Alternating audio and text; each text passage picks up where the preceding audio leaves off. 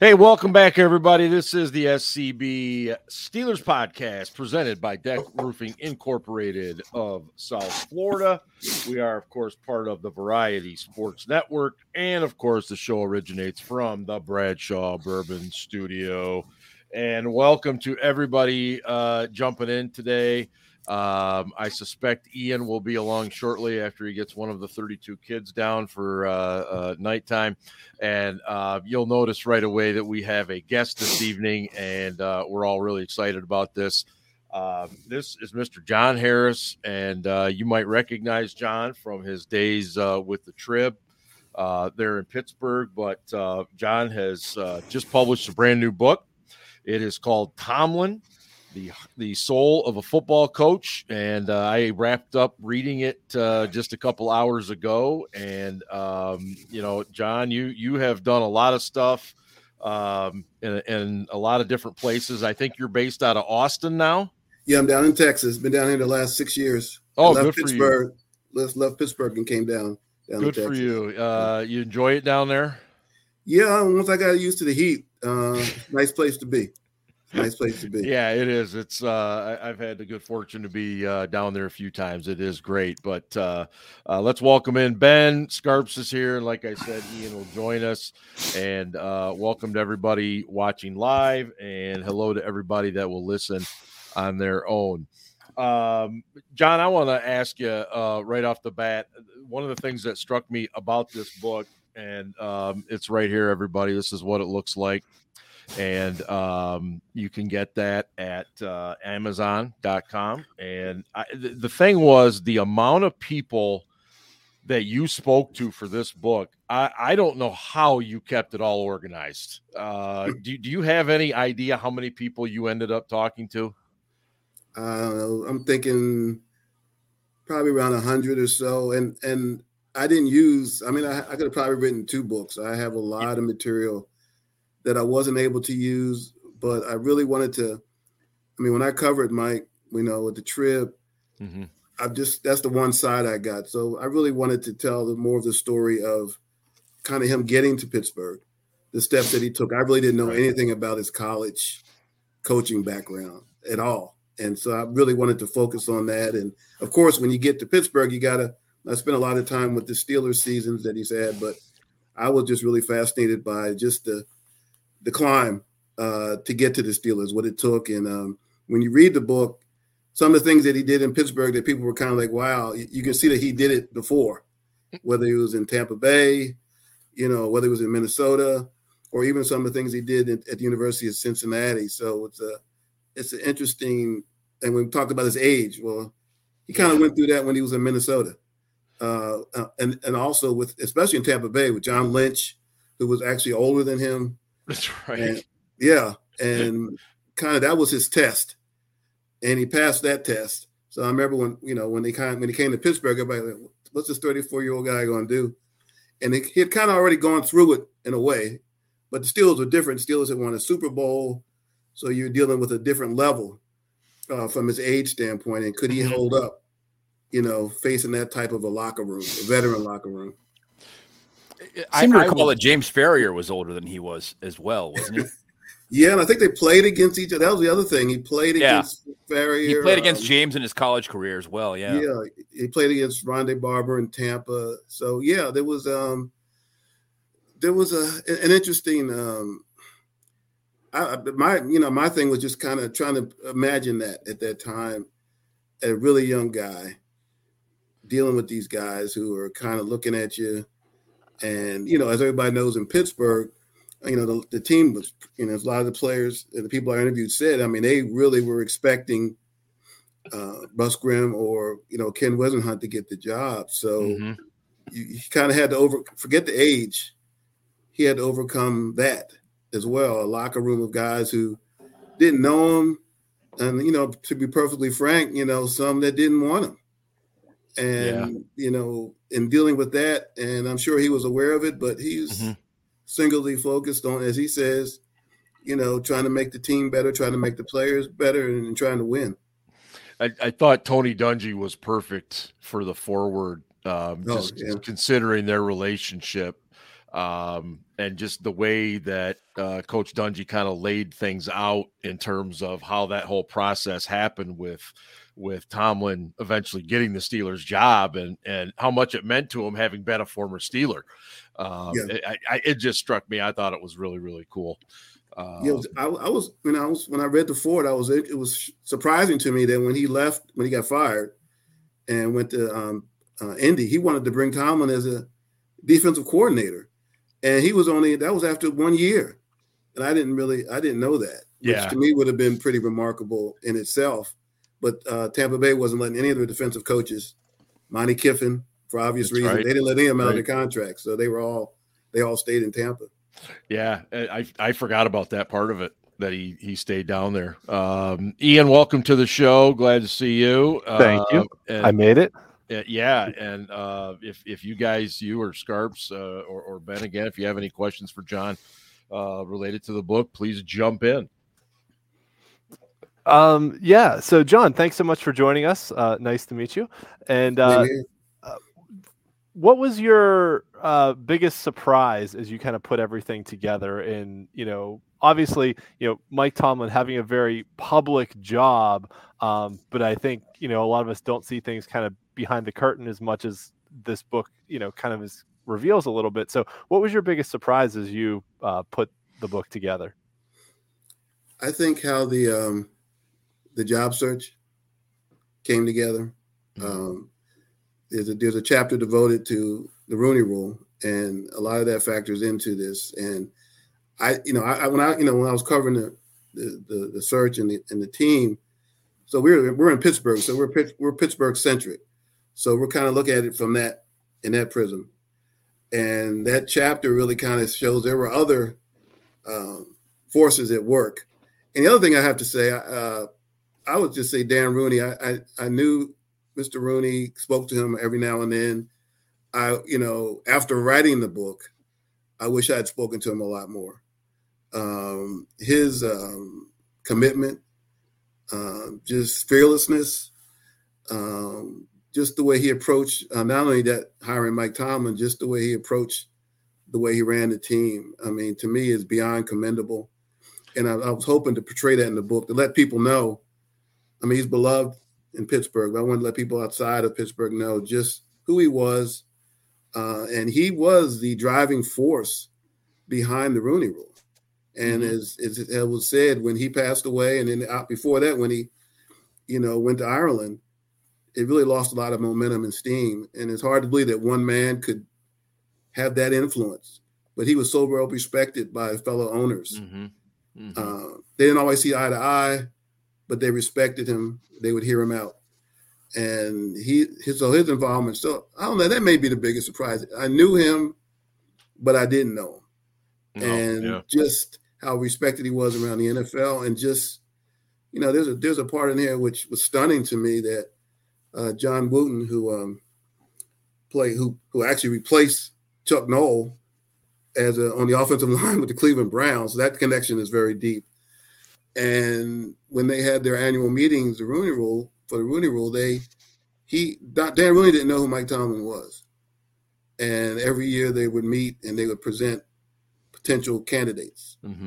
And Mike Tomlin's name was on there, but Dan Rooney didn't know who Mike Tomlin was. And in a later conversation, John Wooten asked as a favor, because he and Dan Rooney went back, could you just go talk to this guy, Mike Tomlin? And because of the relationship they had, the respect they had for each other, Dan Rooney actually flew to Minnesota and met with Mike Tomlin before coming. Then we knew when he came to Pittsburgh. I didn't know that. Nobody really knew that. He went to Minnesota, met with him, and then was so impressed, he calls back John Wooten, tells him, hey, I got to bring this guy to Pittsburgh. And then it goes from there. So he didn't know. Anything about Mike Tomlin other than his name on the. He only coached 1 year in the NFL as a coordinator with Minnesota. He was like the rest of us. All of us remember those moments after Coach Cowher had moved on, and I think so many people just assumed it was going to be Russ Grimm. And boom, Mike Tomlin? Okay, defensive coordinator. We didn't know a lot either. No, it truly came out of the blue in so many different ways. And I think that chapter will tell folks a lot about. I really try to do a step-by-step process with each of the interviews, each of the candidates, what they brought to the table. Bill Cowher actually made it easier because they thought it may have been a little bit longer before he actually officially resigned, but he kind of resigned that week right after the season.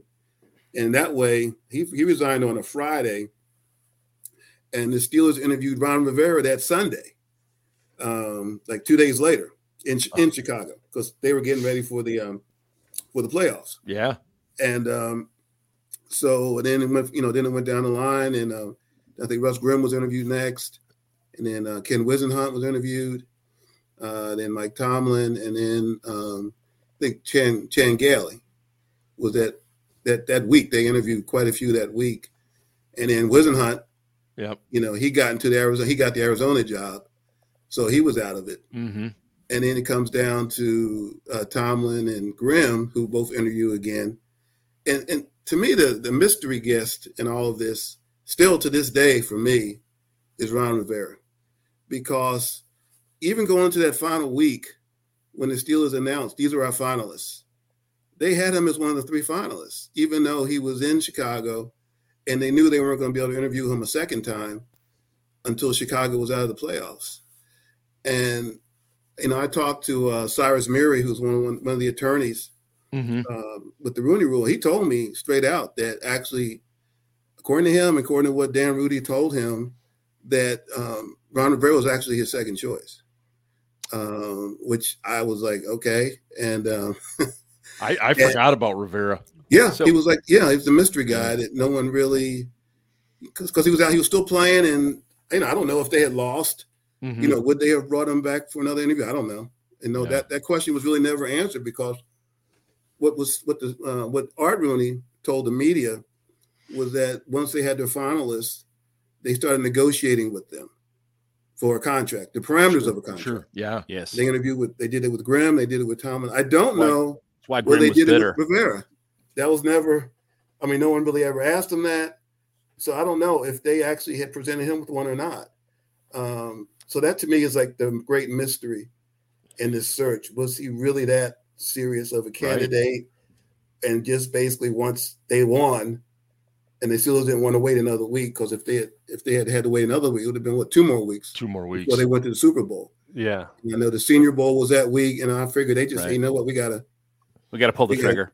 We gotta get going. Yeah. We are. So John, in your opinion, and I'm just asking your opinion here. I'm not really asking for a factual response. Yeah. Was Mike Tomlin a candidate who came in? Nobody really knew who he was, but they sat down and they talked to him, and he was so impressive that they said, this guy is going to be a head coach. If we don't hire him, somebody's going to. And so they made the decision based upon the fact that he was definitely going to be a head coach. Yeah. And that maybe they could catch lightning in a bottle. That's always the impression I've gotten reading about that process. Well, the interesting thing about it is he really fit. He fit the narrative. If you look at the 2 previous coaches, Bill Cowher was in his 30s, early mid-30s. Yep. Chuck Noll was in his 30s. Yeah. And I know Bill Cowher was more of a special teams guy, but they all had like defensive background. So in that regard, and they were young. So in that regard, he kind of fit, but nobody knew who he was. So we just weren't thinking Mike Tomlin. No, they can't be. This guy was 1 year in Minnesota. It's like, really? And so I think, the media was surprised. Russ Grimm, he didn't really fit the narrative in that regard. He was an offensive coach, and he was older. He was almost 50, but he was well loved with the organization. Oh, yeah. Players wanted him. And I think that's another thing about Dan Rooney and the Rooneys in general. They don't really care. Right. They knew how the media felt. They knew how the fan base felt, right? Yeah, we could have done this. We could have hired Russ Grimm, and everybody would have been good, right? They would have been good with it. And they do. Come on, they know. They know what's going on out there, right? They hear everything. And in spite of all of that, They hired Mike Tomlin. It's just like when they hired Bill Cowher. Joe Green was a finalist, and they hired Bill Cowher instead. They just and Joe Green was hurt. He left the team because of that. Yeah, but they made the right choice.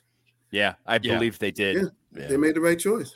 We are talking with John Harris. John is the author of this brand new book that you can get on Amazon. It is Tomlin, The Soul of a Football Coach. It is outstanding. It is loaded with all kinds of interviews with former players, coaches, even Mike Tomlin's brother. It's fantastic. You notice there's one person who I don't quote directly in there. Do you notice who that is, right? One person is not quoted. He's quoted, but he's not quoted. Right. And I was going to ask you about that. So I want everybody to know that I was not able to get a sit down with Mike Tomlin, but it doesn't, to me, it's very Mike Tomlin-ish. I was disappointed, but I wasn't surprised. But the fact that I had great conversations with his brother, and they are extremely close. Okay. And the fact that I spoke with him told me a lot, that he was good with it, because if this, there's just those two, they were the only two siblings. If he didn't feel good about it or comfortable about it, his brother wouldn't have talked to me. And that's what I was going to ask you. Obviously, Mike must have felt comfortable enough with his brother. Scarps, you had a question. Yeah, John, good to see you again, my man. For those out there, I worked with John very early in my career with the Steelers. It's always a pleasure. I appreciate your patience. I'm sure didn't get to tell you that. I can't. Can you? I can't. Yeah, mic up a little. Yeah, move your mic a little bit, Scarp. How about now? Yeah, that's better. Okay, perfect. A little better. There we go. Sorry, I got some headphone issues. So, John, good to see you again. I worked with John early in my career with the Steelers. It was always I remember. It was always a pleasure, and I want to thank you again for your patience in putting up with me. But I'd like to ask you, because I never got to ask you this when we were there, because I couldn't ask all the goodies. But what's the one thing you learned in your research about Mike Tomlin, the coach, that you didn't know, and Mike Tomlin, the person, that you didn't know, that really opened your eyes? He's really a very basic, simple guy. I was talking to his brother about, because a lot of people said, hey, Mike Tomlin, he'd be great on TV, and I asked his brother about it. He kind of laughed. He said, my brother's a gym teacher. He basically said that he's a coach.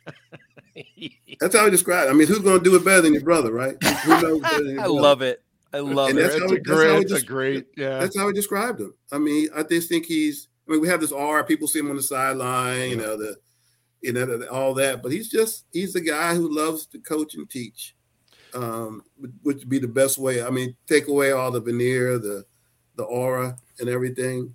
I mean, he could be a high school coach. I mean, he's just a coach. He loves football. He loves it. He wanted to be an NFL player. It didn't work out. This is his thing. He said he never got over that. So that's kind of one of the things that's driven him throughout his coaching career. He wanted to he was a wide receiver. I mean, I think that's one. I know I'm hearing this stuff now, but with George Pickens, and he talks about that. He has a special affinity for wide receivers. He played it. He was kind of like a George Pickens. I mean, if you read some of the stuff in there, he was trash talking and with teammates and opponents, and that was his thing. So I think in a sense, he understands. I mean, I think what George Pickens doesn't know. There has to be limits to what you do, but I think he kind of can deal. He understands the thought process in that regard. So we'll see how that plays out over the time. With Pickens, if he drops all that, grows up a little bit more and just goes out and performs on the field. But he definitely wants to try to relate to his guys if he can. And as you see, people talk about Antonio Brown. Well, I mean, he was great in Pittsburgh and, flew off the handle. He flew off the handle in Pittsburgh too, but he flew off the handle and was very productive. He really wasn't, well, he was okay with Tampa Bay. Yeah. But he wasn't the Antonio Brown that we knew him. I mean, those are some phenomenal years that they got. The parts about Coach Tomlin playing at William and Mary. I thought you detailed that really well, talking to some of his former teammates and stuff, and his former roommate, the quarterback. And it's so fascinating for me to, because we see Mike Tomlin so often on the sidelines, and we see that, and then to read about him trash talking with some of these guys and the way he was in practice. And it just, I eat that stuff up. That's great. I opened the book with Dan Quinn, who's the Dallas Cowboys defensive coordinator. Well, he was a first-year assistant coach at William and Mary, and I opened the whole book with it. And he gets invited to this frat party by Mike Tomlin, who's a senior. So think about that for a minute. You got a coach. He was young, his first year, but you got this player. Hey, come on, Q. And he called him Q, not Coach Quinn, Q. We're going to take you to this party. And Q said, okay, let's go. And and the thing is, and one thing you'll, in reading the book, a lot of connections. So when Dan Quinn goes to VMI the next year, and they have an opening.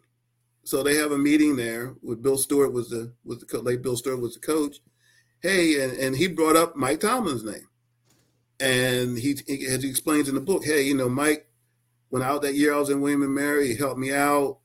He made my transition easier. So if I had an opportunity, I was going to do the same thing. He did the same thing in Miami, when Tomlin interviewed for the defensive coordinator job in Miami, and Dan Quinn was an assistant in Miami, and I think that was maybe Nick Saban's last year. He was the coach, and he didn't get that job. But again, Dan Quinn kind of stood up and pushed this guy. So there's a lot of connections, and reciprocating. Bill Stewart's son, Blaine, was who's in the book, was a kid when Mike Tomlin was at VMI, but he was an assistant on the Steelers staff for like 4 or 5 years, a few years back.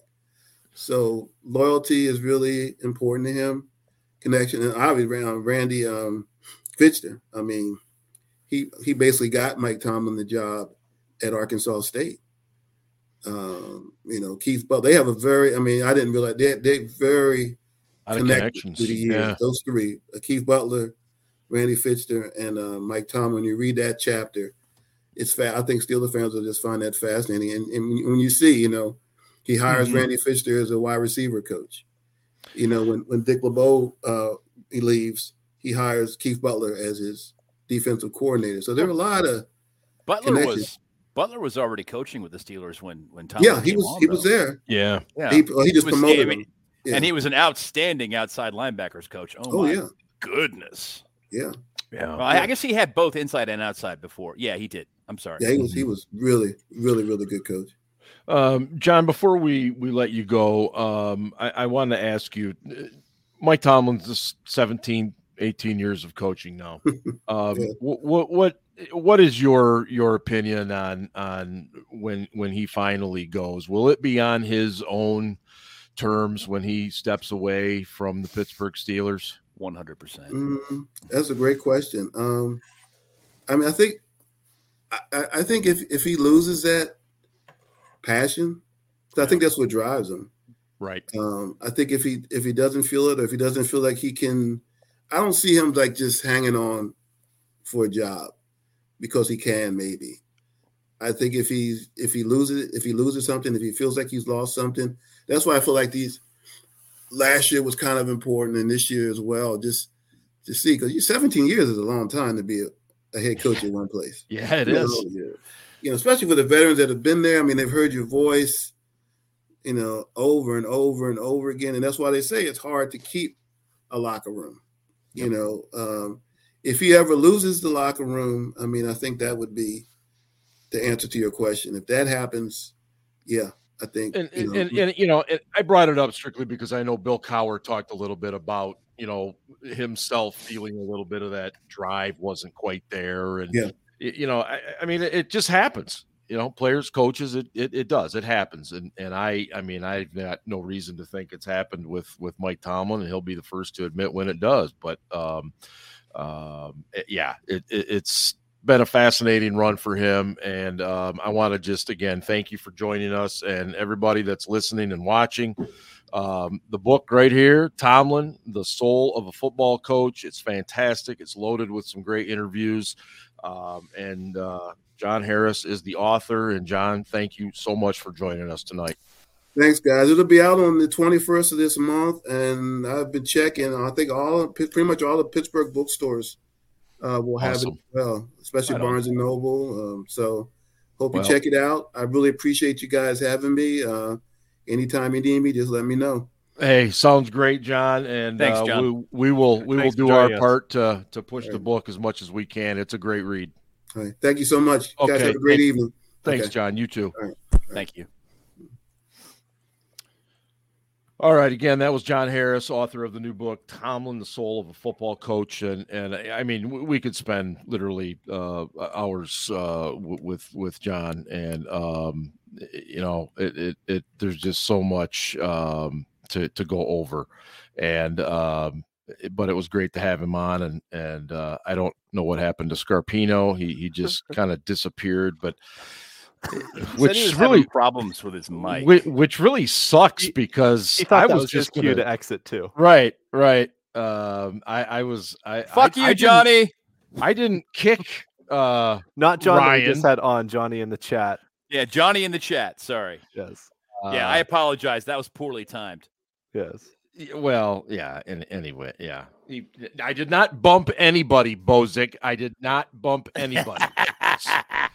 Yeah. Sharps bumped himself. Basically, I did not do that. John didn't hang up.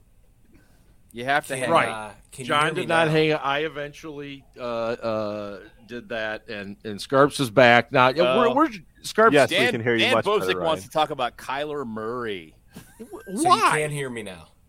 Yes, we can. Okay, sorry. I don't know what it is. I can't, like, my volume. Sorry.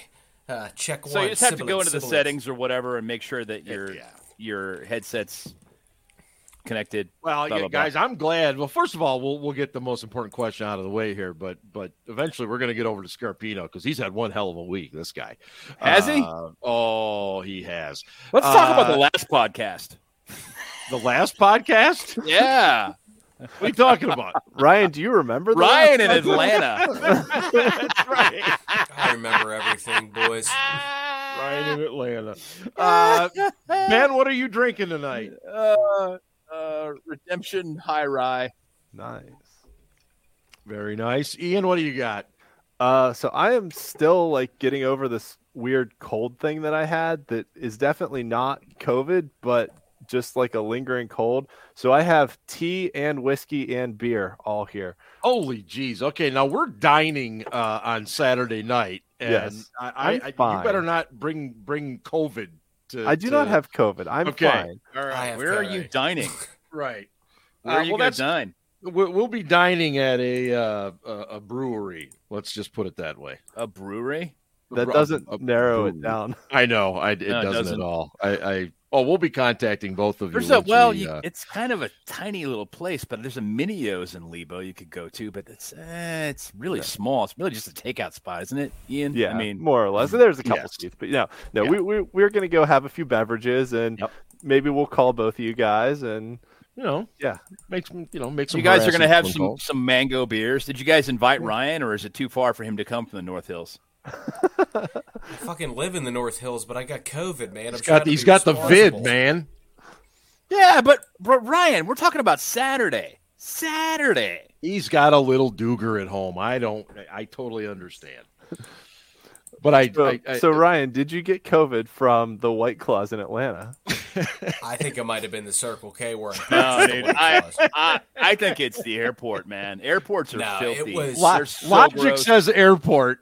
Story, I really want it to be the Circle K. I do too, but I don't think it was. Yeah, we were at a trade show. We went to a lot of different places. We were around thousands of people. It's hard being a rock star, but somebody's got to do it. But I really do think the Circle K did me in. Well, speaking of your performance, definitely contributed to your performance on the podcast last week. That's right. That was glorious. It's always hard when you're not on your usual location. It is. It's just different. But Scarps, you had a hell of a week, and you really pissed off the Pickett fans out there, man, by laying down some facts, and they weren't having it. Yeah, Ryan, why didn't you tell people the truth? Fucking hater. Yeah, facts and context is not, that's not something that the Pickett maniacs enjoy. And my whole point of what I said was that, in case he's going to touch on this a little bit later, but my whole point was putting things in context. Yeah, Kenny Pickett is clutch in those moments, but he's also terrible for the first three quarters. Right. And I did a little digging because Pickett fans are saying that Pickett he's just like early Ben. Just like early Ben, No, early Ben, early on. Ben, Ben had 53 game-winning drives in his career, and he had, similar numbers early on to Pickett, numbers-wise. But the average number of points that the average number of points that the opponent had in Ben's 53 game-winning drives was 20. And the average number of points in Pickett's 7 game-winning drives that the opponent has is 13. And so I was bringing that to light and pointing out that Pickett, although he does these things and he wins these games, they're not scoring a lot of points. And the defense is keeping a lid on it, which means that you can suck for 3 quarters if the defense does its job and you have the opportunity to do these game-winning drives. So when you think about, that's a 7-point differential. And if you think about all these games, if the opponent had 20 points, I don't really know if the Steelers could have even come back in some of these games. It's been ugly. And, for those people saying that, Roethlisberger wasn't that good early on and he had to learn and blah, blah, blah. In Ben's rookie year, he outdueled the New York Giants by a score of 33 to 30.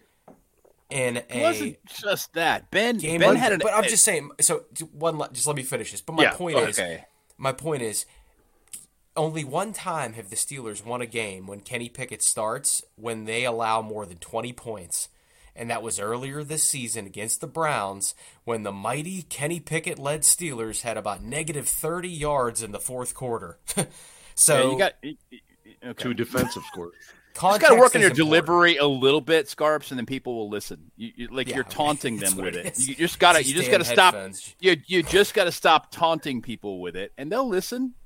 They will. Some will. They're Kenny lovers, and they think that you're taunting them with these stats, which you are, and that's all really. So my friends Dan and Johnny, who are in the chat right now, will tell you that I'm not the person to lecture you on this because I'm kind of a dick myself about that stuff. But no. Oh, wait a minute. Newsflash. What I am saying is, if you want to get the point home, don't be like Ben. Be like Ian instead.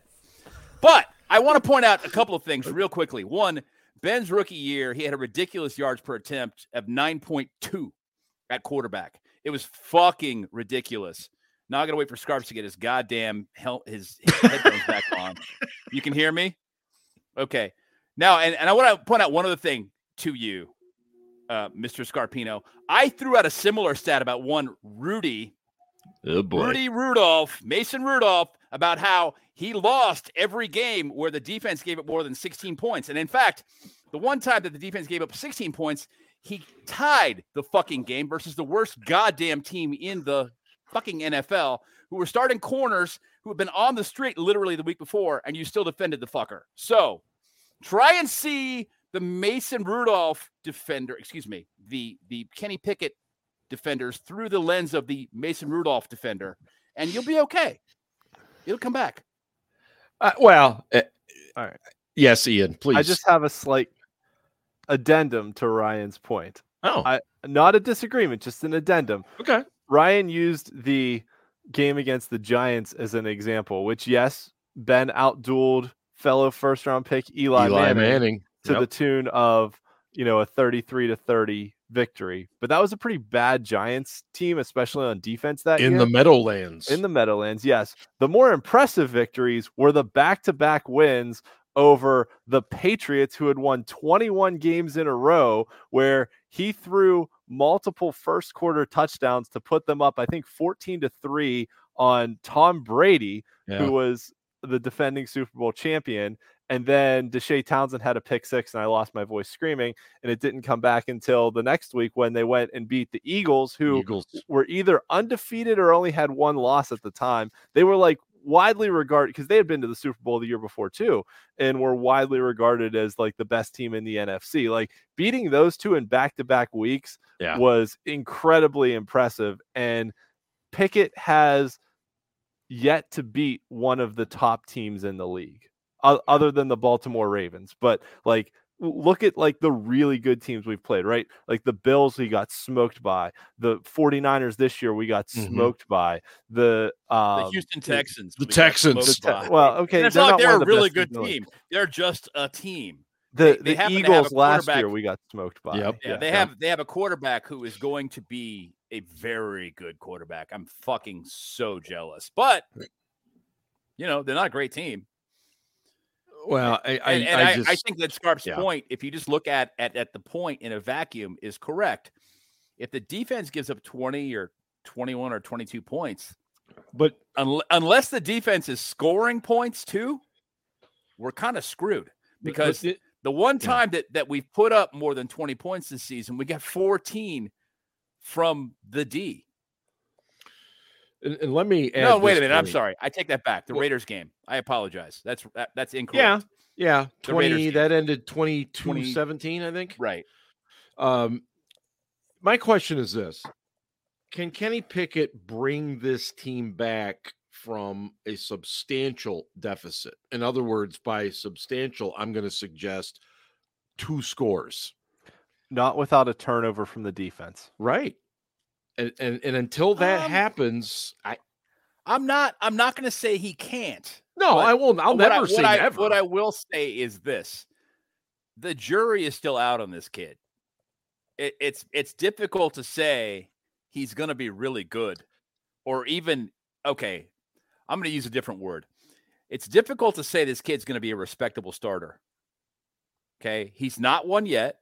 Let's just be honest. He's not one yet. He hasn't put together a complete performance yet, ever. And it's difficult to project that he's going to be able to because of the performances we've seen thus far. And I'm not trying to say he's not going to do it. I think if he has good offensive line play and maybe a better play caller, we're going to see a better quarterback, and he'll grow as a player as well. And we'll see, some better football. But I'm not. Here's a guy. I'm a little dubious. When he came in, I thought that he was going to be. Before he was drafted, I said he's going to be a bottom 10 quarterback for his career. Said that on this show, and then he became a Steeler, and it's like, well, now I have to hope the guy is not a bottom 10 quarterback for his career, because obviously he's going to be our quarterback for at least the next 4 years, potentially 5. And then, we'll see what happens. If all these quarterbacks keep getting injured, he might work his way up to like 16th in the league. Right. I honestly, dude, the guy is, have you seen his, but so that's, he's regressed since last season. So he really has. And that's the thing about that. And I want to be real about this. And we're going to talk again, Casey's going to touch on this, but there is a very, very good chance that we have already seen everything we're going to get out of Kenny Pickett in his career. Unless I wouldn't say that. Very, very good, really. And I'm give me a second. Unless there is a change in coordinators, philosophy, schematics. Because here's what I think happened is that they have to a certain extent they have instilled fear in him that they say we're not going to turn the ball over, our defense is going to do the job, and you're going to win us games. And that's what's essentially happened. But if you he doesn't strike me as a guy that could go out and just sling it and win a game by himself. And that would be a philosophy change organization wide and would involve a coordinator that likes to run and gun. Like, if he had Bruce Arians, I like Pickett a whole lot better working outside the structure, which makes me question the structure. I'm just being frank, okay? Yep. But the thing you see with him when he's working outside the structure is that he's more fearless. He just makes plays because he's playing instinctively. And that's when he's having success. Unfortunately, he still has this thing where he's trying to spin out of the pocket, which he can't fucking do. Trubisky does it now too. Yeah, I know. And there are a couple other bad habits that he needs to break. Mm-hmm. But I do like his instinct to play outside the structure a little bit. And it gives me hope. It gives me pause to go, okay, maybe he can, but it's all maybes. And people want me to like believe that he can and, give him a chance and just give him a chance. Just wait. I feel like that's every week we keep talking about that. Maybe. The thing is, he's not doing the quarterback 101 things you want to see from your first round pick. Even Trevor Lawrence, when he stunk it up down there in Jacksonville his first couple of seasons, he was doing the quarterback 101 things. They had a really kind of a crappy team and they were poorly coached. Ian, if Pickett had a Trevor Lawrence arm, would we be having different discussions? Maybe. I mean, let's not forget Trevor Lawrence looked terrible when Urban Meyer was his coach, and they brought in a head coach and offensive coordinator and quarterback coach who are all very good at coaching up quarterbacks. I mean, I really respect Doug Peterson and think he's probably one of the better coaches in the league, just because of the job he's been able to do, not just in Jacksonville, but what he did. I mean, he won a Super Bowl in Philadelphia with a backup quarterback. He beat Tom Brady in a shootout. Other games Tom Brady has lost in the Super Bowl, they've been like defensive struggles, but he beat Brady in a shootout, and it was basically all on scheme. It was all on scheme. I got that past. That's nice. Yeah, a lot of swear in the chat. I don't know if you guys know this. I do want to answer Aaron's question because I think it's a good one. He asked, is Pickett a top 32 quarterback, or do you think there are backups throughout the league who are better than him? Oh, come on. My answer is both. There are backups around the league who are better than him. What? But he's also a top 32 quarterback. What? Gardner Minshew is a backup quarterback in Indianapolis and is better than Kenny Pickett. You think so? Really? I do. Yes. I would agree with that. Taylor Heinicke. I don't know. Taylor Heinicke's better than Kenny Pickett. Taylor Heinicke is better than I don't know that I agree with either one of those. I would take Minshew. I would agree with you that those guys are quality backups, no question. But better, I don't know. I right now, yes, I would agree with what Ian just said. Yep. Dan wants us to bring back Dobbs. Hey, Dan, remember watching the Oakland game with me when Josh Dobbs came in for Ben and fucking lost it? Remember that? Hey, I that's in the past. I'm thrilled for Josh Dobbs. I think. Hey, I'm happy for Dobbs too. And if he keeps playing, he can do the Geno Smith thing, and maybe he'll actually get the big contract. He showed up. He showed up in Minnesota, and 5 days later, he was playing with scrubs. Dudes he didn't even know. They were literally like Kevin O'Connell was like literally like instructing him from the sidelines with that like 20-second window. Yeah. And he went out and won the game. Kenny Pickett gets every practice rep every week with guys like Deontay Johnson and George Pickens and Najee Harris and a revamped offensive line and absolutely blows for 3 quarters. I mean, I can't argue with that. Freak. You know who's a really good friend? I can't argue with that. With Todd Haley is Mr. Scarpino here. They're good buddies. They like to hang out. Party Yeah, late at night. Yeah. Did you see Dobbs practicing the I love snap Todd count with his Haley. lineman on the sideline Yes, before the yes. game because like he didn't have time to learn the snap count? It's unbelievable. Yeah. I mean, if people don't recognize what a great story that is. And not to mention, Oh, it's a he's not- fantastic story. I mean, my Yes. God. he was playing on. I mean, the Cardinals are terrible, but Mhm. they've been competitive. Because Right. that dude was just going out and just like willing them to points and willing Well, them. they kind of gave him carte blanche. They gave him the ability to kind of go in and just Yeah. run the offense as he saw fit. And when you give people the ability to do that, they might be able to bring out the best in themselves, especially if they're a really smart guy who knows what their own strengths and weaknesses are. Since we're talking, good. well, I was just going to say, since we're talking Pickett a little bit, we just saw the Steelers knock off the Titans, and they played against a rookie quarterback making his second career start. That kid's got a cannon. Scarps, oh my God! Who would you rather have? Would you rather have Will Levis or Kenny Pickett? Will Levis, and it's no question. And again, the Pickett maniacs. They were so quick to point out that, oh well, on that final drive, Will Levis had 3 interceptions, and they finally picked him off on that final one. And I'm sitting here thinking, like, who the fuck was the guy throwing the ball to? They had every one of their offensive linemen were injured. Like this, so what's worse? Like it's like this vaunted Steelers defense or a rookie in Will Levis who made some really nice throws throughout the game, and then. No wonder that kid's got a cannon. The kid's got a really nice arm. No wonder they picked him off. He was they had to make the end zone from the 25-yard line. Where the fuck's he supposed to throw the ball?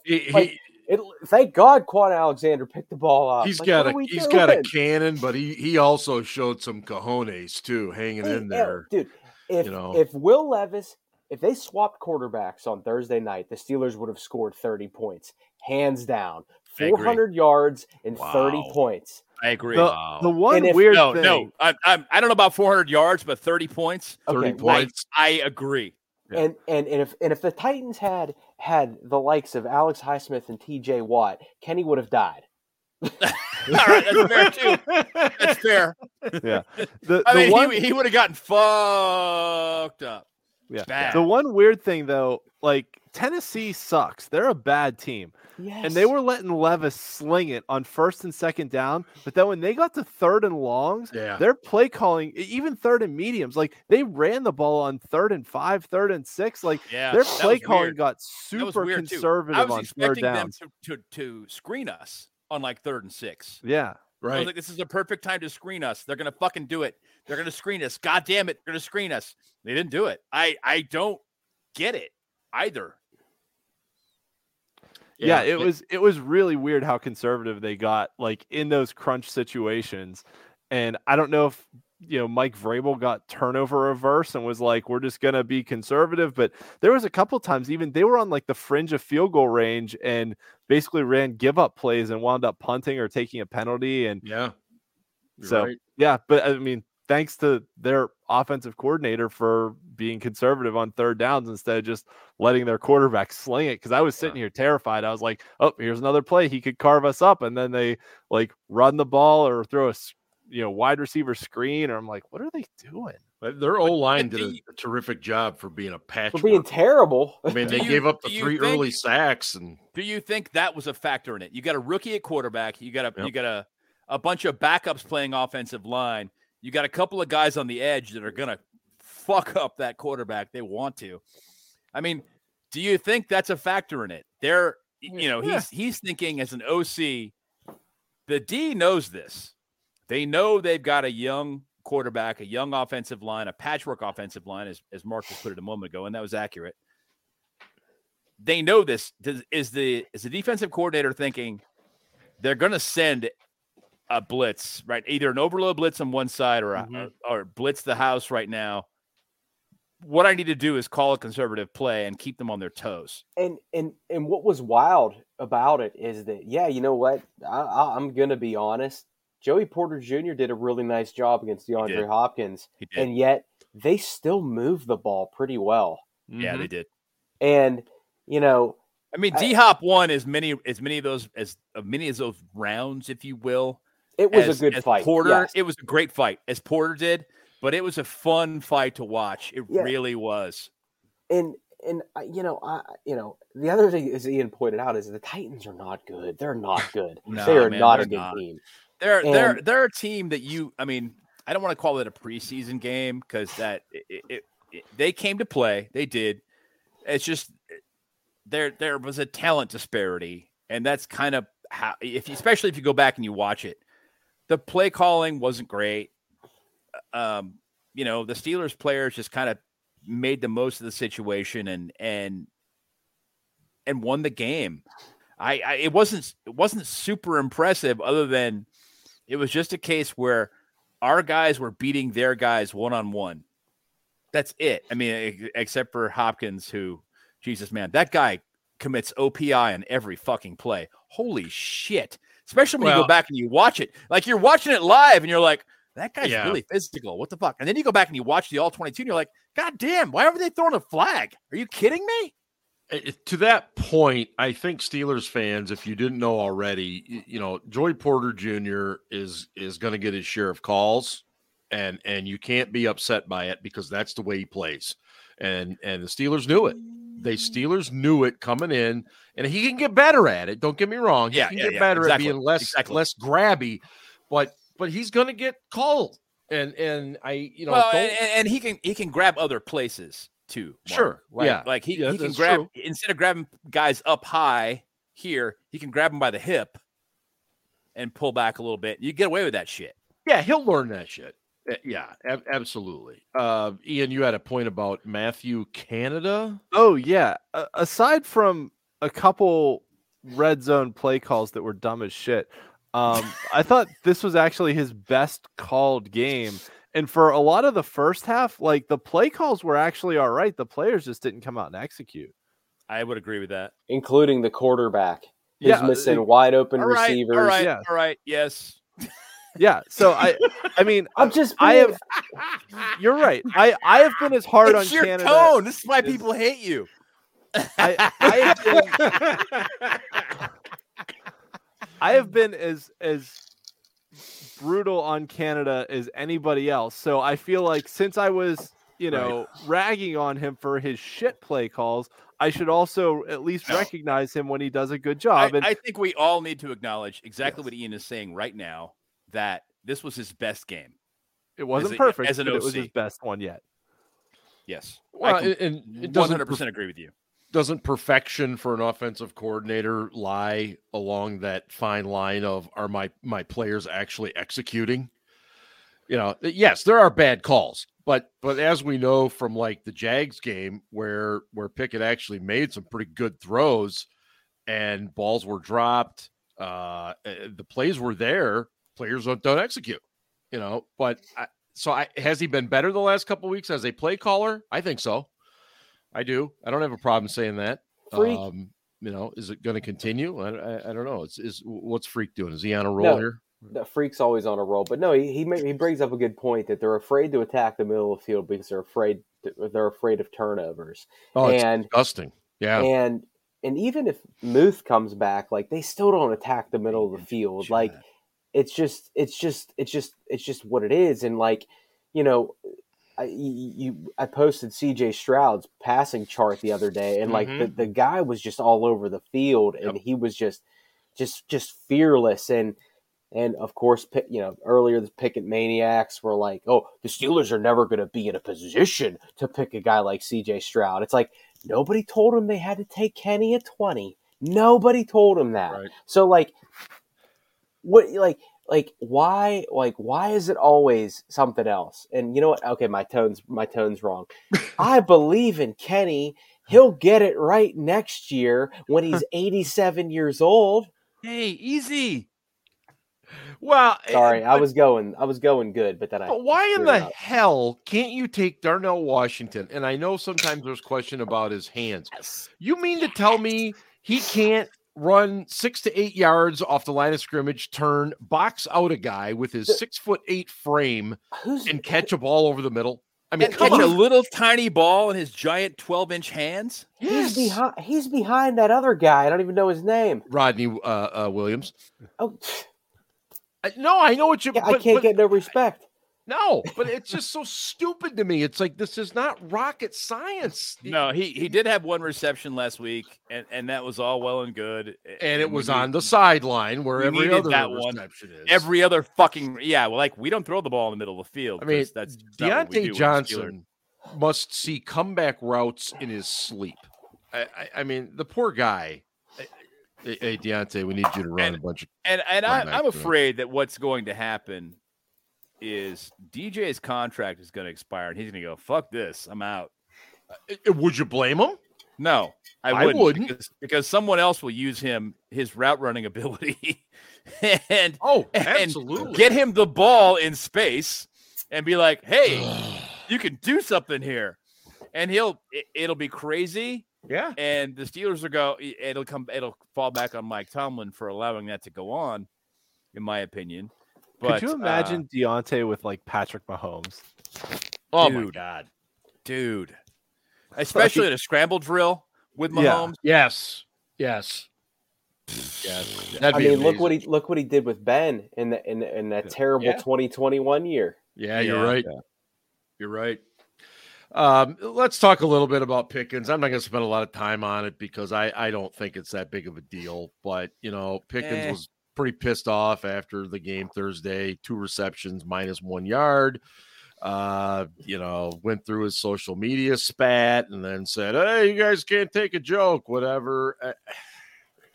Ian, are we revisiting like Antonio Brown again? What is this? I don't know if I'd go that far.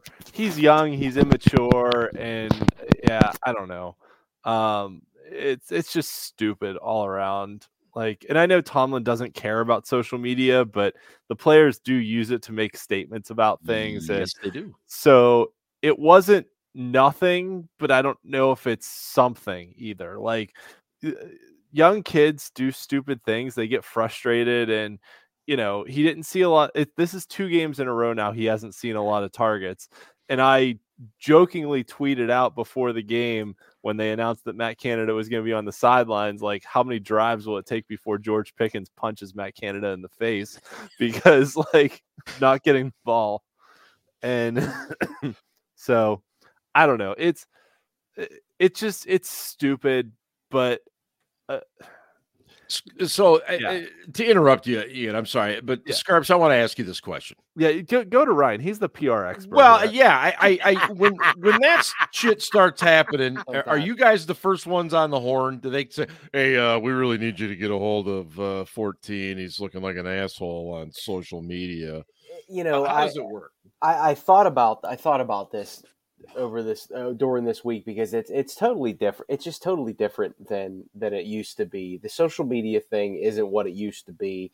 And there were guys, Martavis Bryant, for example, good for him. He signed with the Dallas Cowboys practice squad. But do you remember when they drafted, who was it? What receiver did they draft? And he was like, "That's not my replacement. That's Sammy Coates' replacement." Remember that tweet? That was Bryant, wasn't it? No, it was Bryant that tweeted it, but I can't Juju. remember. It was Juju. Yes. Good call. It was just one of those things where it was like, come on, man, what the fuck? But so I'm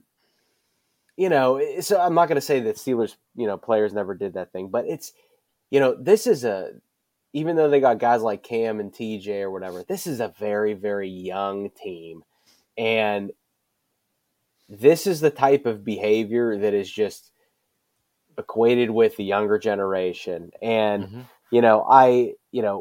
yes, we had to tell guys to delete tweets or don't say that and don't tweet that or don't do this and that. But, I know it's wild that to even think about that, but, sorry. You got to tell grown ass men that they, need I to be know. social media. No, I know. But the thing about it is that he said he separates social media from football or whatever, but he deleted all of his Steelers posts. he said, "Free me," after a game where he didn't catch a touchdown pass and didn't really do much other than that. And like who are you kidding, dude? Like we fucking get it. Like we get it. We know that you think you're the best receiver ever. But the problem is though, is that he thinks he got it all figured out, and he doesn't. He doesn't have it all figured out. He is not a good route runner. He's good at go balls and back shoulders and making some highlight plays, but that's about it. Deontay Johnson's wide receiver 1. It's as simple as that. I would agree with you. He's good at running posts and corners and nines, which is just a go ball. Mm-hmm, mm-hmm. Yeah, and it's just, but no, George Pickens is not the first person to do something like that, but it's a repeated pattern with Steelers wide receivers, and you can't deny that. It is, but I think it's league wide, and it's just the position. The position. I'm not saying it's not. You're right. Yeah. What Ian said is correct. I agree. It just seems to be something about the position that it just breeds it. I don't understand it. Look at Stephon Diggs. You want to talk about a fucking asshole? Oh my God. He knocked over a fucking security guy who was looking the other way when he caught a touchdown. He knocked him over and looked at the guy and said, "Get the fuck off me." Yeah, Get the fuck up. He said, "Get your ass up." But I don't know. Get your ass up. What the fuck's wrong with you? But people were saying that he was facing the other way. He was facing the crowd, man. He did say it. That he was on a mic saying it. But they were saying that that his teammates said that. But regardless, it's not a good look. I agree. Nah. And Diggs did the same thing earlier this year of like deleting all the Bills stuff from his Twitter, and I mean he wanted a contract and stuff, but I don't know. I think you're right about the position though, that it's just like when you've got these guys that have to go out there basically on an island and operate one-on-one against the defensive back and then make a play pretty much all on their own. It breeds that diva mentality of like, I got to go out there and I got to do this for myself, and I'm the greatest that there is. And it just, wide receiver is probably the most separated position from the rest of the team. Like that's the reason you never see. Yeah. Cornerback. You're literally on an island. You're on an island. And I think that's a really good perspective, Ian. That really is. Yeah. I don't know, but I don't, like I said, I don't want to spend. Are we going to talk about the Packers tonight at all? Well, we're getting there, Ben. In an hour. Yeah. Well, here's we had the interview, so we went a little right. We can go a little longer. It's fine. The Packers have not been good. They're 3-5, but Jordan Love has thrown 6 TDs and 0 picks the last 2 games. That concerns me. Because before he had been 8 TDs, 8 picks in the first 6 games. They have a good run game. And they can run the ball a little bit. So I don't think this is just one you put in the win column. I expect another dogfight type thing. So if you look at another rock fight. Yeah, if you look at the stats. Absolutely. Which I know the Kenny Pickett haters don't want to look at the stats, according to Ryan. But if you look at the stats, the Packers are actually better than the Steelers in pretty much every category, whether it's points per game, yards against per game, run defense, pass defense, rushing offense, passing offense. The only area that they're not better is record. And I think it goes back to like what Bill Cowher always said, that the line between 10-6 and 6-10 is very thin. Yep. And like right now we're 5-3 and they're 3-5. And like statistically they've been better, but they just haven't closed out games. And they've lost a couple games on fourth quarter comebacks and game winning drives that other quarterbacks have had, but to some bad teams. Like they lost to what Atlanta they lost to, that's not very good. Gave up a lead. Yeah, I don't know. Green Bay has a pretty good pass defense and a bad run defense, but knowing us, we're going to probably come out and try and throw the ball because we're idiots.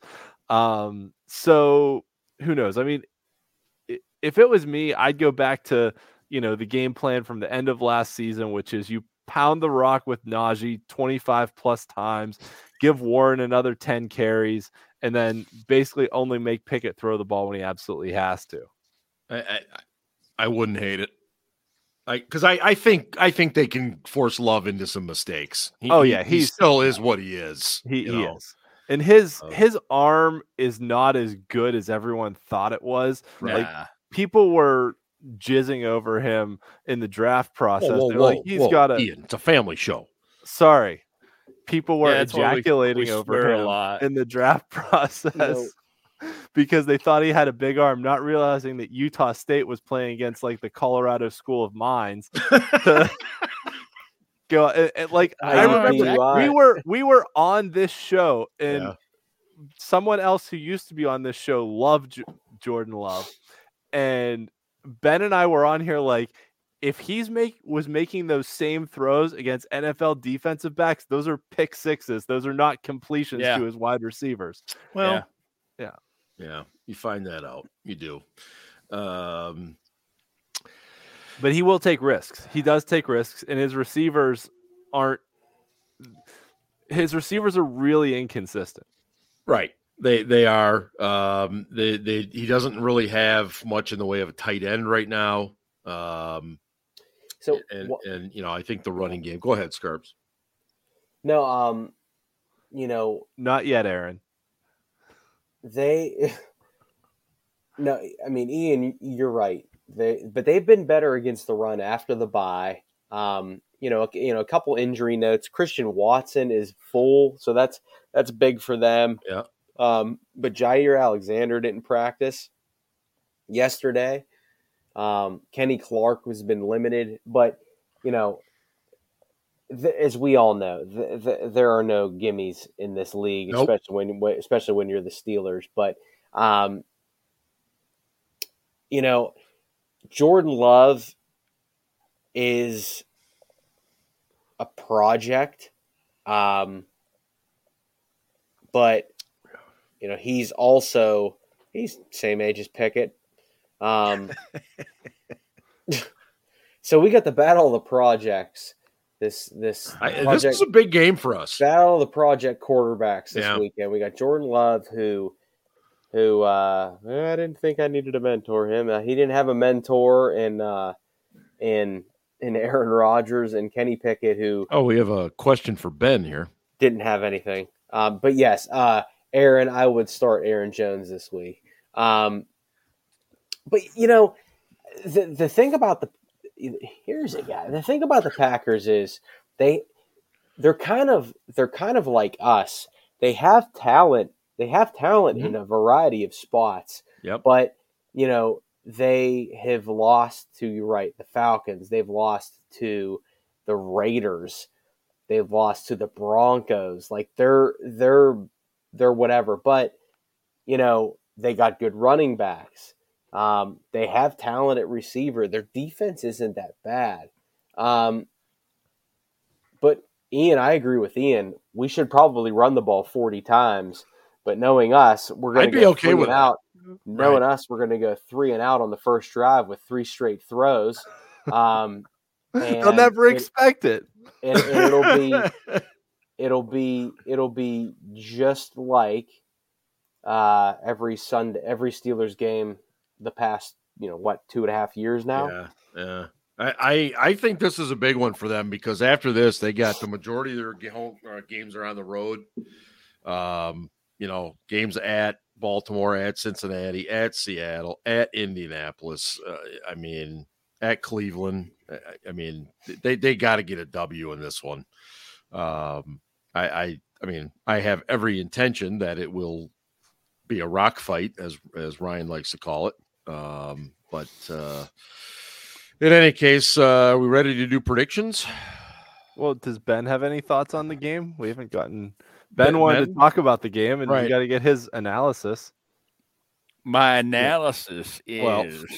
First of all, Freak, you're going to get coal in your stocking because you're never going to get one complete game in all 3 phases from this team, my friend. No, I am sorry, Freak. You're not. Especially, I'm sorry from the offense. You're not. It's just that they're gonna play like shit for 3 quarters. Hopefully, Matt Canada will call decent game, which he did last Thursday. Yeah. Got to give him props. And maybe being down on the field was a good thing for him because maybe communicating with players and saying, hey, what are they doing? What's going on? Getting that feedback was good. I don't know. But he called a much better game. I agree with Ian 100%. Wasn't great. It was, and I called this as soon as I watched it the second time. I said it was better than bad. And then when I watched the All-22, I was like, it was better than bad. It wasn't great. It wasn't inspiring. There was nothing inspired about the way that game was called. But it was better than bad. So, yes, what we should do, as Ian and Ryan have already pointed out, is run the ball like 40, 50 times. I don't know if we will. We'll see what happens. Our defense needs to play opportunistic ball. They need to force a few turnovers. Yep. We're not a great run defense, and I think with losing Cole Holcomb, we're going to be even worse. I really do. Although, Robinson might play this week. I like Roberts. Well, Mike, and I know Mike doesn't say much, but Mike acted like Mark Robinson's not going to be a factor. Maybe that was just gamesmanship. He didn't want to say anything, But wait, Sunshine Steelers Twitter told me that Mark Robinson was going to get huge opportunities. Did he even get a snap last week when Holcomb went out? Here it is. You know what? Now the Mark Robinson lovers are going to come after Ian because of that comment. Hold on. I have been advocating. This is an awesome comment from Johnny, by the way. Fuck you, Johnny. Awesome comment, Johnny. I have been advocating for more Mark Robinson snaps since week 1 when we couldn't stop Christian McCaffrey from running all over us. So I am all for Mark Robinson. Mark Robinson is a Landon Roberts light. Let's be frank. Have you seen Mark Robinson? He might be a Landon Roberts heavy. Yeah. Okay, that's true.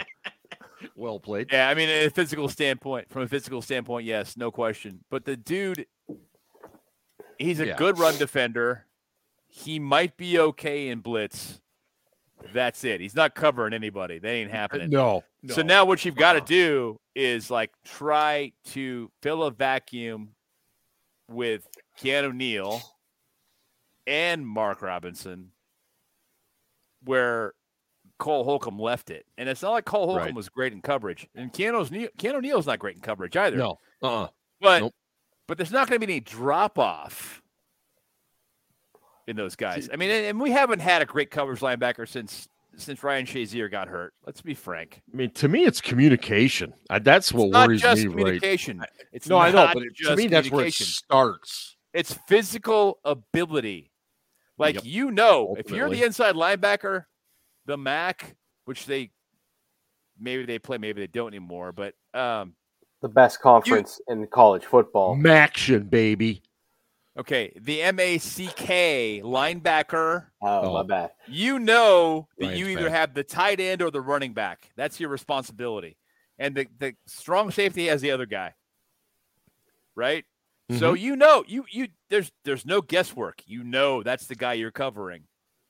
You just have to go where he is. It's basically man coverage. And we still can't cover. We cannot cover the middle of the field. We can't do it.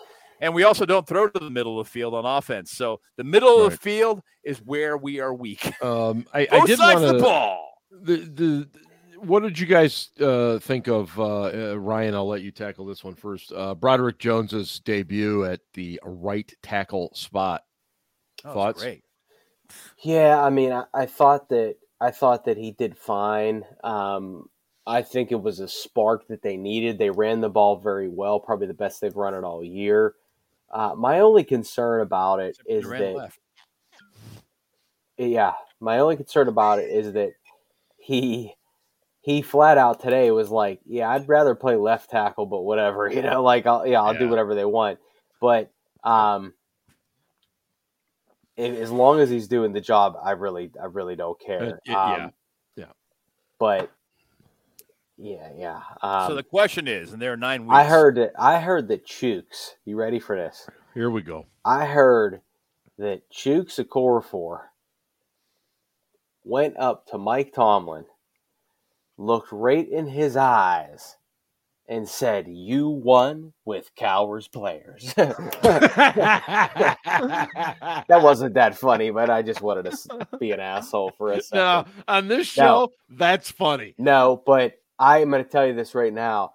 I don't know this, but the more I think about it, is that Chooks said something about the sacred cow at quarterback, and he said it in front of the wrong people, and it did not go over well. You know what? That might have been.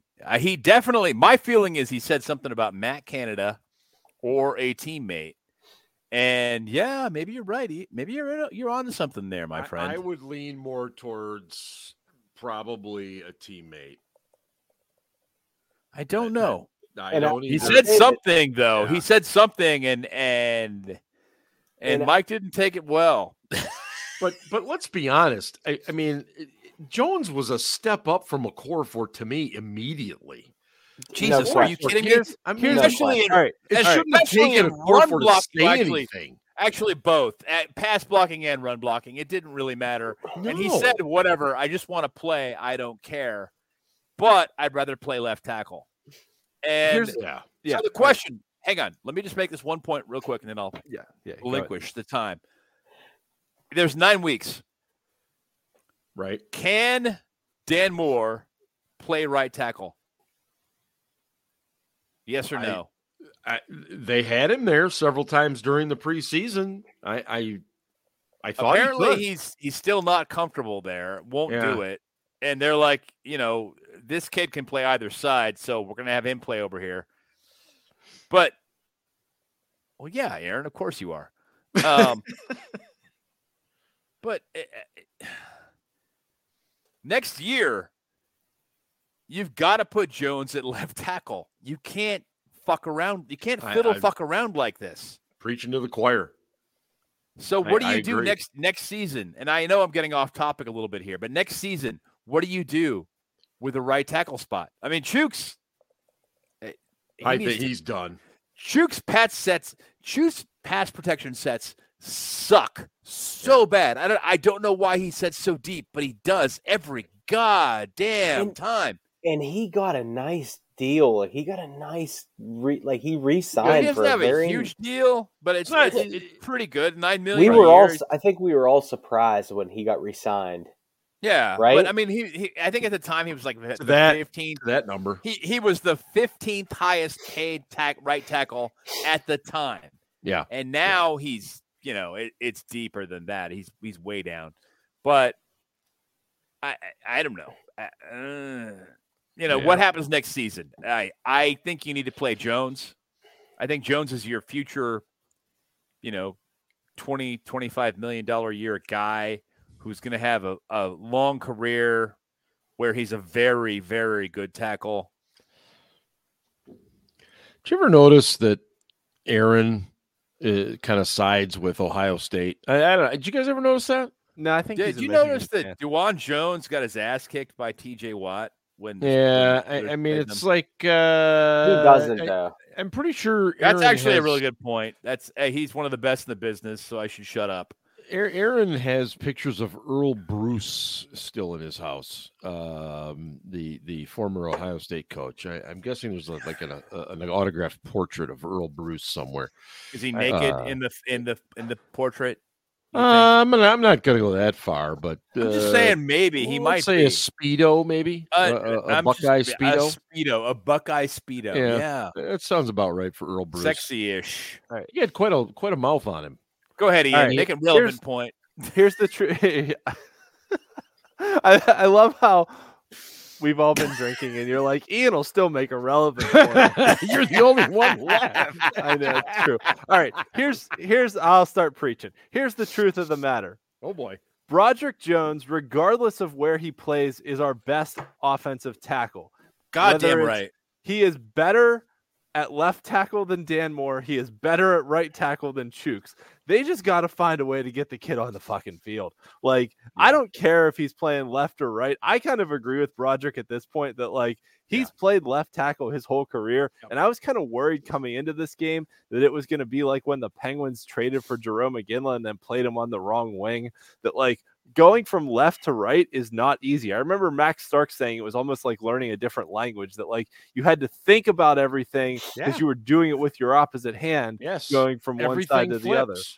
But Broderick did great. He was nice better than Chooks. Yep. So, like, Broderick is so much better athlete that it's Broderick is better than both tackles at their respective jobs. The only problem is we can't clone him.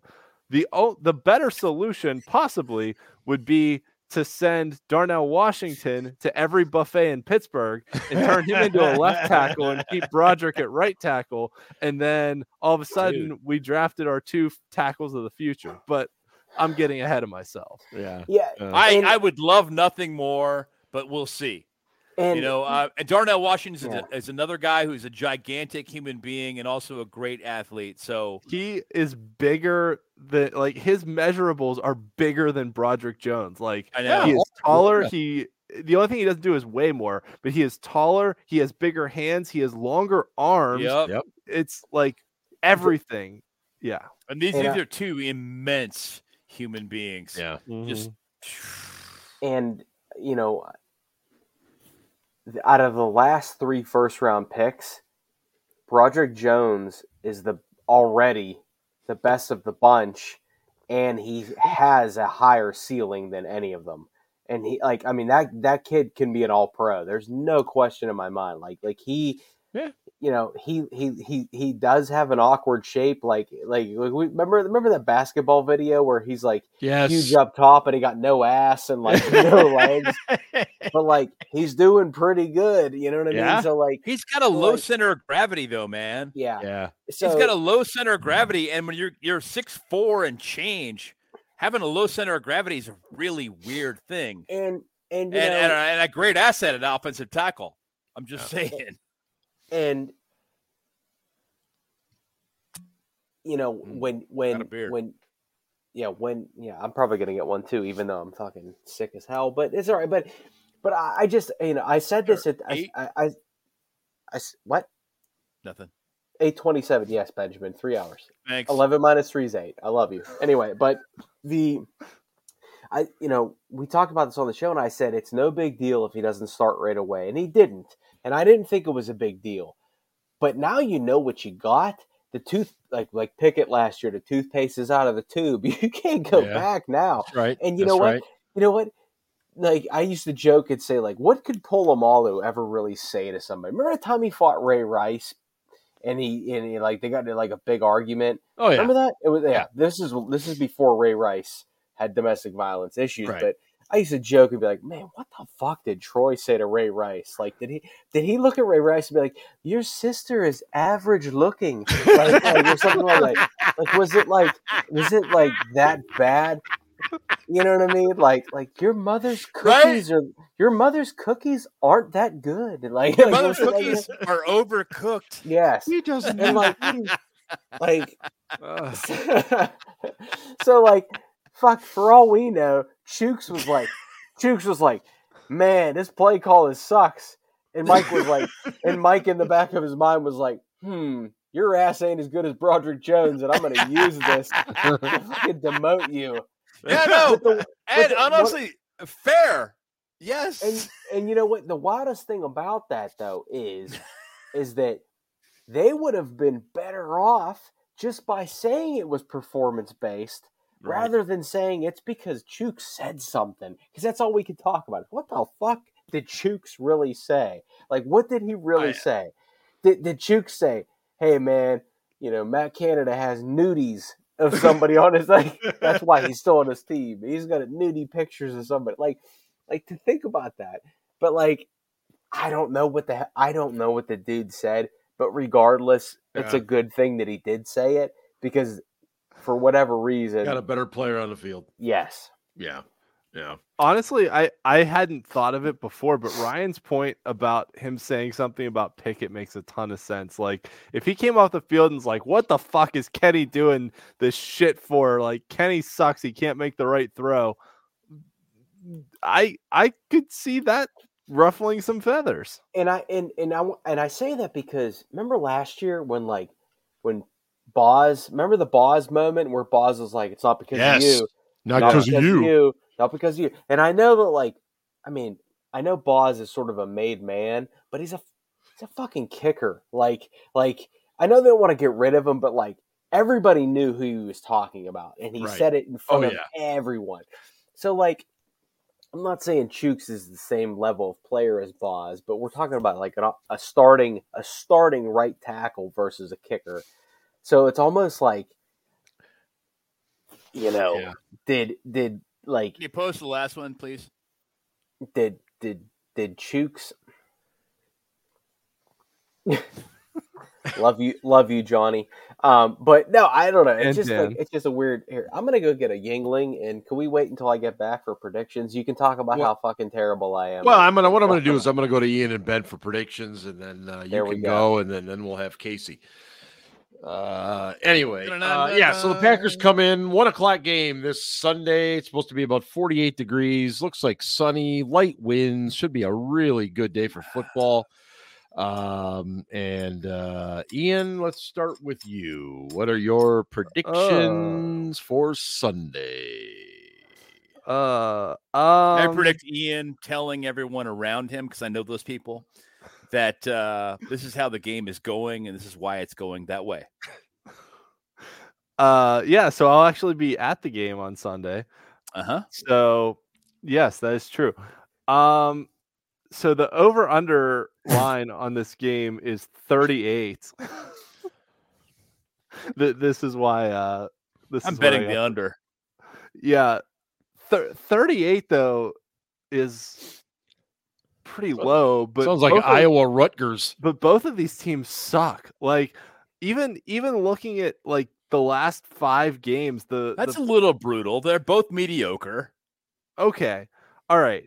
As the kids would say, they're both mid. They're mid. The last 5 games, the Packers' highest scoring game was 20 points, which they did twice, once in a loss to Detroit and once in a win over the Rams.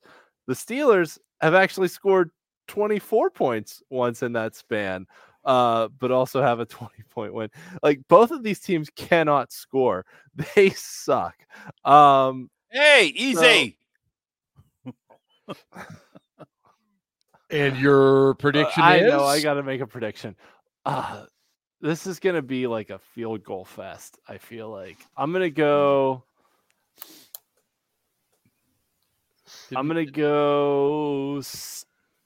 Steelers. Ooh. Did Mason Crosby retire? I don't know. He's still there. It's got to be 90. I'm trying to figure out all right, Sidney Crosby, 4 field goals and 4 field goals and a touchdown is 19. All right, I'm gonna go 16-13 Steelers. All right, wow. 16-13. And by the way, last week I said it was gonna be a weird ass game, and I think I said it was 19-15 was my prediction. Ryan probably has it written down, although he was hammered in Atlanta last week, so I don't know if he still has his notes. But he can go back to the replay. Somewhere on the floor of a Circle K bathroom is your prediction.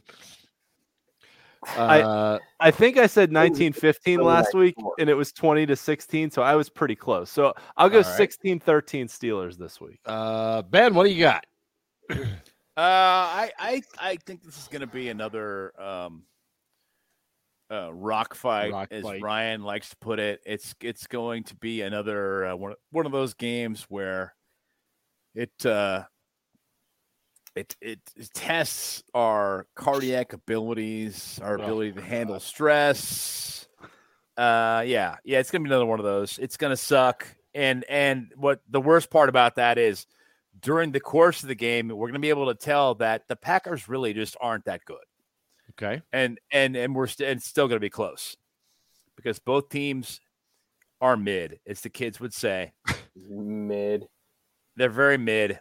They're mid. But I think the Steelers, not just because they're at home, but because they're a slightly better team. Mm-hmm. Pull this one out, and I have it Steelers 20, Packers 16. All right, very good. And Mr. Scarpino. I'm a big history guy and I'm a big numbers guy. And the last two times these teams faced off in Pittsburgh, 2017, the Steelers won 37-36 on the Mike Wallace touchdown. No, that was 2013. That was 2009. Or So it was 2017. In 2017, it was 31-28 Steelers, and then in 2009, yes, it was 37-36. Another one-score game. If won by Mike Tomlin. If they even combine for 36 points, I'm going to be stunned. I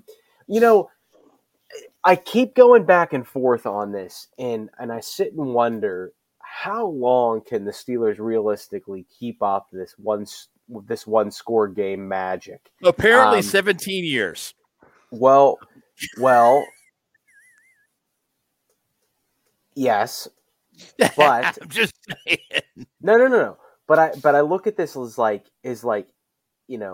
last year the Minnesota. I think the Vikings were 11-1 in one score games, and then lost at home. 11-0 in one score games, and then they lost at home to the Giants, and the Giants, whatever. Johnny, you're wrong. 7. Wow. I have to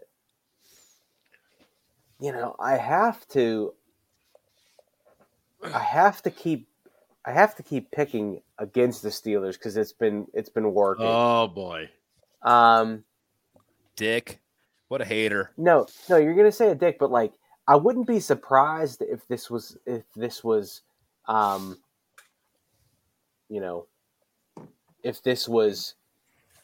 all right, I'm going Packers 17-16. Oh my God. 17-16? Yes. Okay. Wow. All right. This will be my second Steelers-Packers tilt. I saw the Steelers and Packers in Lambeau. This is like the last duel. Back in like 2013, 2014. Mm-hmm. Was that the Mark was actually alive. Fumble for a touchdown game? Yes. That was an illegal bat game too. Yes. No. Yes. Ziggy Hood on a blocked field goal got called for an illegal right bat. in front of me. That was such a bullshit call. Fuck that. It was. Mark, this is why I hate Jeff fucking Triplett. referees. I'm sorry, Look, Mark. I'm sorry. look. no, there are lots of reasons you hate referees. Let's not underscore like Fucking the Phil Luckett. one call. There Yeah, are so many reasons you hate look. referees. That guy's got a long fucking memory too. Like he remembers shit that I don't remember. I'm like, Jesus Christ, dude. Jesus. How the fuck do you retain all this shit? The game I was You at. drink during games. I know. I've seen you. How do you retain this? Memory, Ben. Yeah. Jesus. Anyway, the game I was at Lambeau Love you guys. was probably the most perfect football environment I've ever been in. It was about 24 degrees. It snowed the entire game. That sounds perfect. And I got into my seat, and this old woman behind me, probably in her 70s or 80s, she taps me on the shoulder. I got all my Steelers gear on. She's all Packers stuff. And she says, "Is this your first time at Lambeau?" I said, "Yes, ma'am, it is." And she says, "I would like to welcome you here. We love to have visiting fans here. We just love it. And I hope you have a great time." I said, "Oh, thank you very much." And she says, "But we're going to kick your ass." And she was very funny the whole game. And I got to know a lot of great people. And thankfully the Steelers won that game. But I'm going to go in this one. I'm going to go another one-score game, 22-16 Steelers. 22-16. Yep. 20. So I agree with Ian. I think there's going to be a lot of field goals. A lot of field goals. I got a decent. Sorry, go ahead. Oh, I was saying, Mark, my lasting memory of a Packers fan at Heinz Field was the 2009 game where they threw Ben hit Mike Wallace in the corner. Yep. There was a Packers fan sitting right in front of me, and every play that Ben dropped back, he would scream like, pick, pick, interception, pick, throw a pick. One of those guys. And Ben threw for like 500 yards and no picks that game. 500 and it was yards. just hilarious that every time he was like, pick, What a pick. dumbass. And I was like, and I'm sitting there like, he didn't throw one the entire game. So, Oh, that's wonderful. that was a hell of an ending though when Mike Wallace caught. Oh, it was amazing. That was a great game. That was a great pass and a great catch, and yeah. Troy was injured for that game, and Tyrone Carter started, which is why they carved. But he had us 2 up picks, so didn't bad. he? Not in that game. I was want the to Broncos say game. Okay, you're right. Yeah. No. But Carter had a couple of big plays that game. He did. He may have. He got absolutely roasted that game, but Yeah. In the passing game? yes. Casey was Kasem not good. ready to go? All right. Oh, yeah, at any Casey. rate, I'm We're only- sorry. we're No, only wait. an Ryan hour didn't. 35 Did in. Ryan give a prediction? Oh yeah, he picked the He did. Packers. He's got the 17, Packers. 16. Yeah, Ladies and Ryan- gentlemen, as live usual. from the grave is Mr. What a hater. Casey Kasem. Hater. I got a good story about that Packers game though. Can I Which tell one? it first? The 2013 game in Green Oh, Bay. please do. So yeah, Steel Dad mentioned it snowed the whole time. It was the most no question. If anybody asked my favorite game of my time there, it was definitely that. You couldn't have written any better. The thing about that night though, and I'll never forget this, is that we had our media dinner that night, and I was already a little tuned up, and I decided I decided to watch Dick LeBeau at the team meeting recite The Nightmare Before Christmas. Not The Nightmare. What the hell did I just say? I'm dumb The Night right Before now. Christmas. The It's Night not Before Nightmare, Christmas. you jackass. Sorry. That's the movie. Right. This is Halloween. I'm sorry. No. So, but Dick LeBeau used to recite The Night Before Christmas. Yes. From memory. And that was on Yeah, that and game it was on was- the 23rd, I believe. And LeBeau was just the smoothest cat of all time. That dude definitely got laid. I'm just saying. So I'm a little buzzed up, and I go into the the meeting, and LeBeau does it, and I'm like, oh man, like it was just such a beautiful moment. And Tomlin sees me, and he waves me over, and I was like, oh fuck, he's gonna think I'm drunk. Like this is terrible. And he goes, Ryan, I need you to do me a favor. I said, what's up? He goes, hey man, earlier this week, Mike McCarthy said that we don't need Aaron Rodgers to beat the Steelers. And I said, yeah, coach, I know all about it. He goes, cool. He goes, go print that article off and fucking slide it under every defensive player's door. Now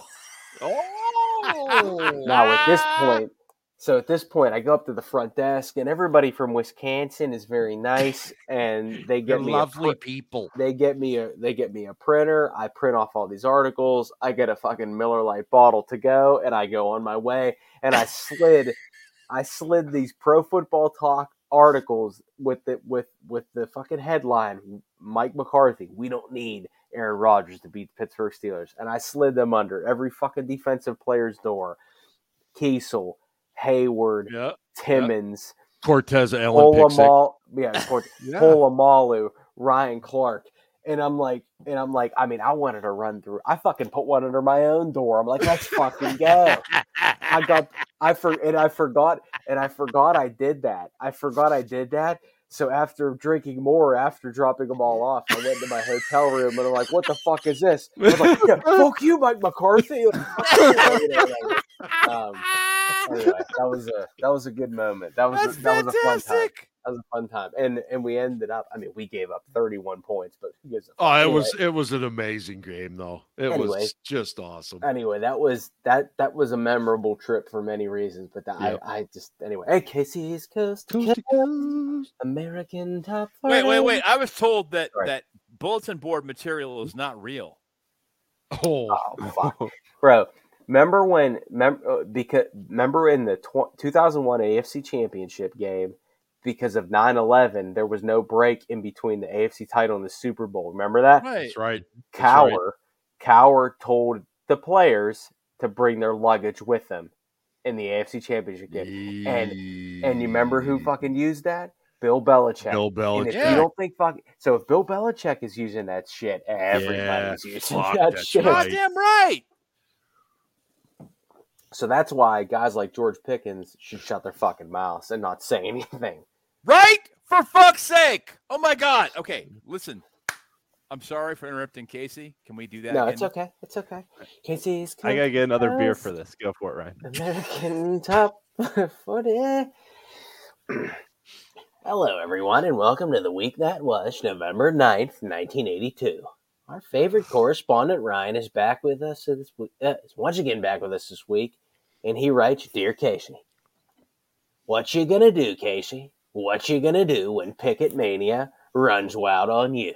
Oh, yeah. Casey, I learned the hard way this week not to mess with the Picket Maniacs.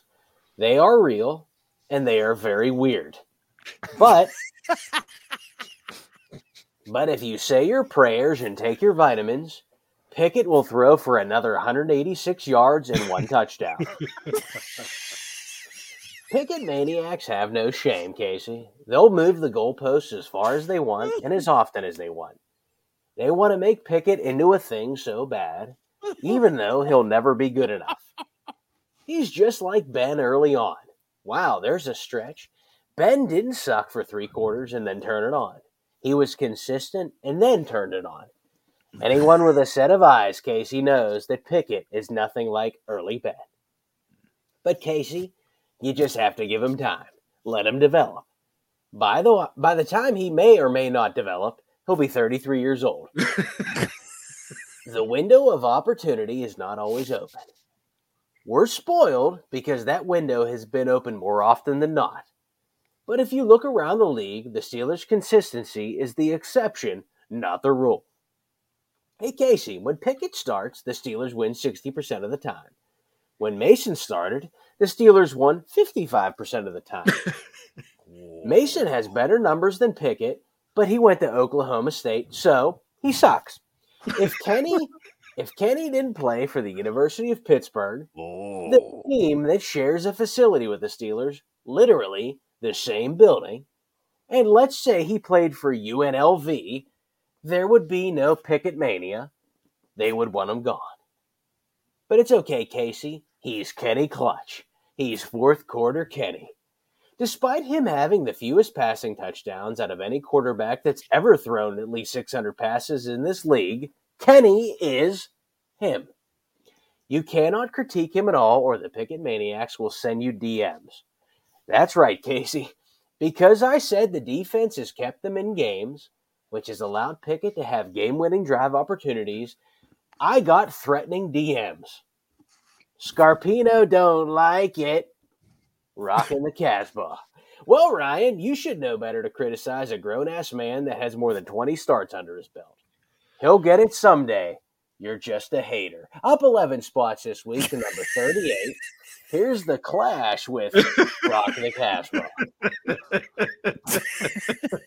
And he's got a Yangling in his hand. Oh, there we go. Oh, God. All right. It's holy shit, an hour and 43 minutes. Okay. Sorry. All right. Let me recap by saying thanks so much to John Harris, who joined us at the beginning. Yeah, that was John's great. Brand Thank you, new John. book is Tomlin, the Soul of a Football Coach. You can get it if you're in the Berg, just about any bookstore, but you can also get it on Amazon. Check it out. It's great stuff. I'm very glad and thankful to Rachel Marble, who got this for me, sent it so I could preview it a little bit. And it's great. Tons of interviews. I highly recommend it. But for these guys, that's it. This is the SCB Steelers podcast presented by Deck Roofing Incorporated of South Florida. And hey, go Steelers. Hey, by the way, fuck Rashard Mendenhall for bringing this shit up again. Yeah, he's about a the fucking Packers. asshole. Yeah, what about that shit? Oh, Okay. yeah, we should have talked about that. He's Yeah. a Ravens favorite. suck. Ravens fucking suck. Thank you. One Again. of the least All right. favorite people I ever interacted with. What a dick. Out.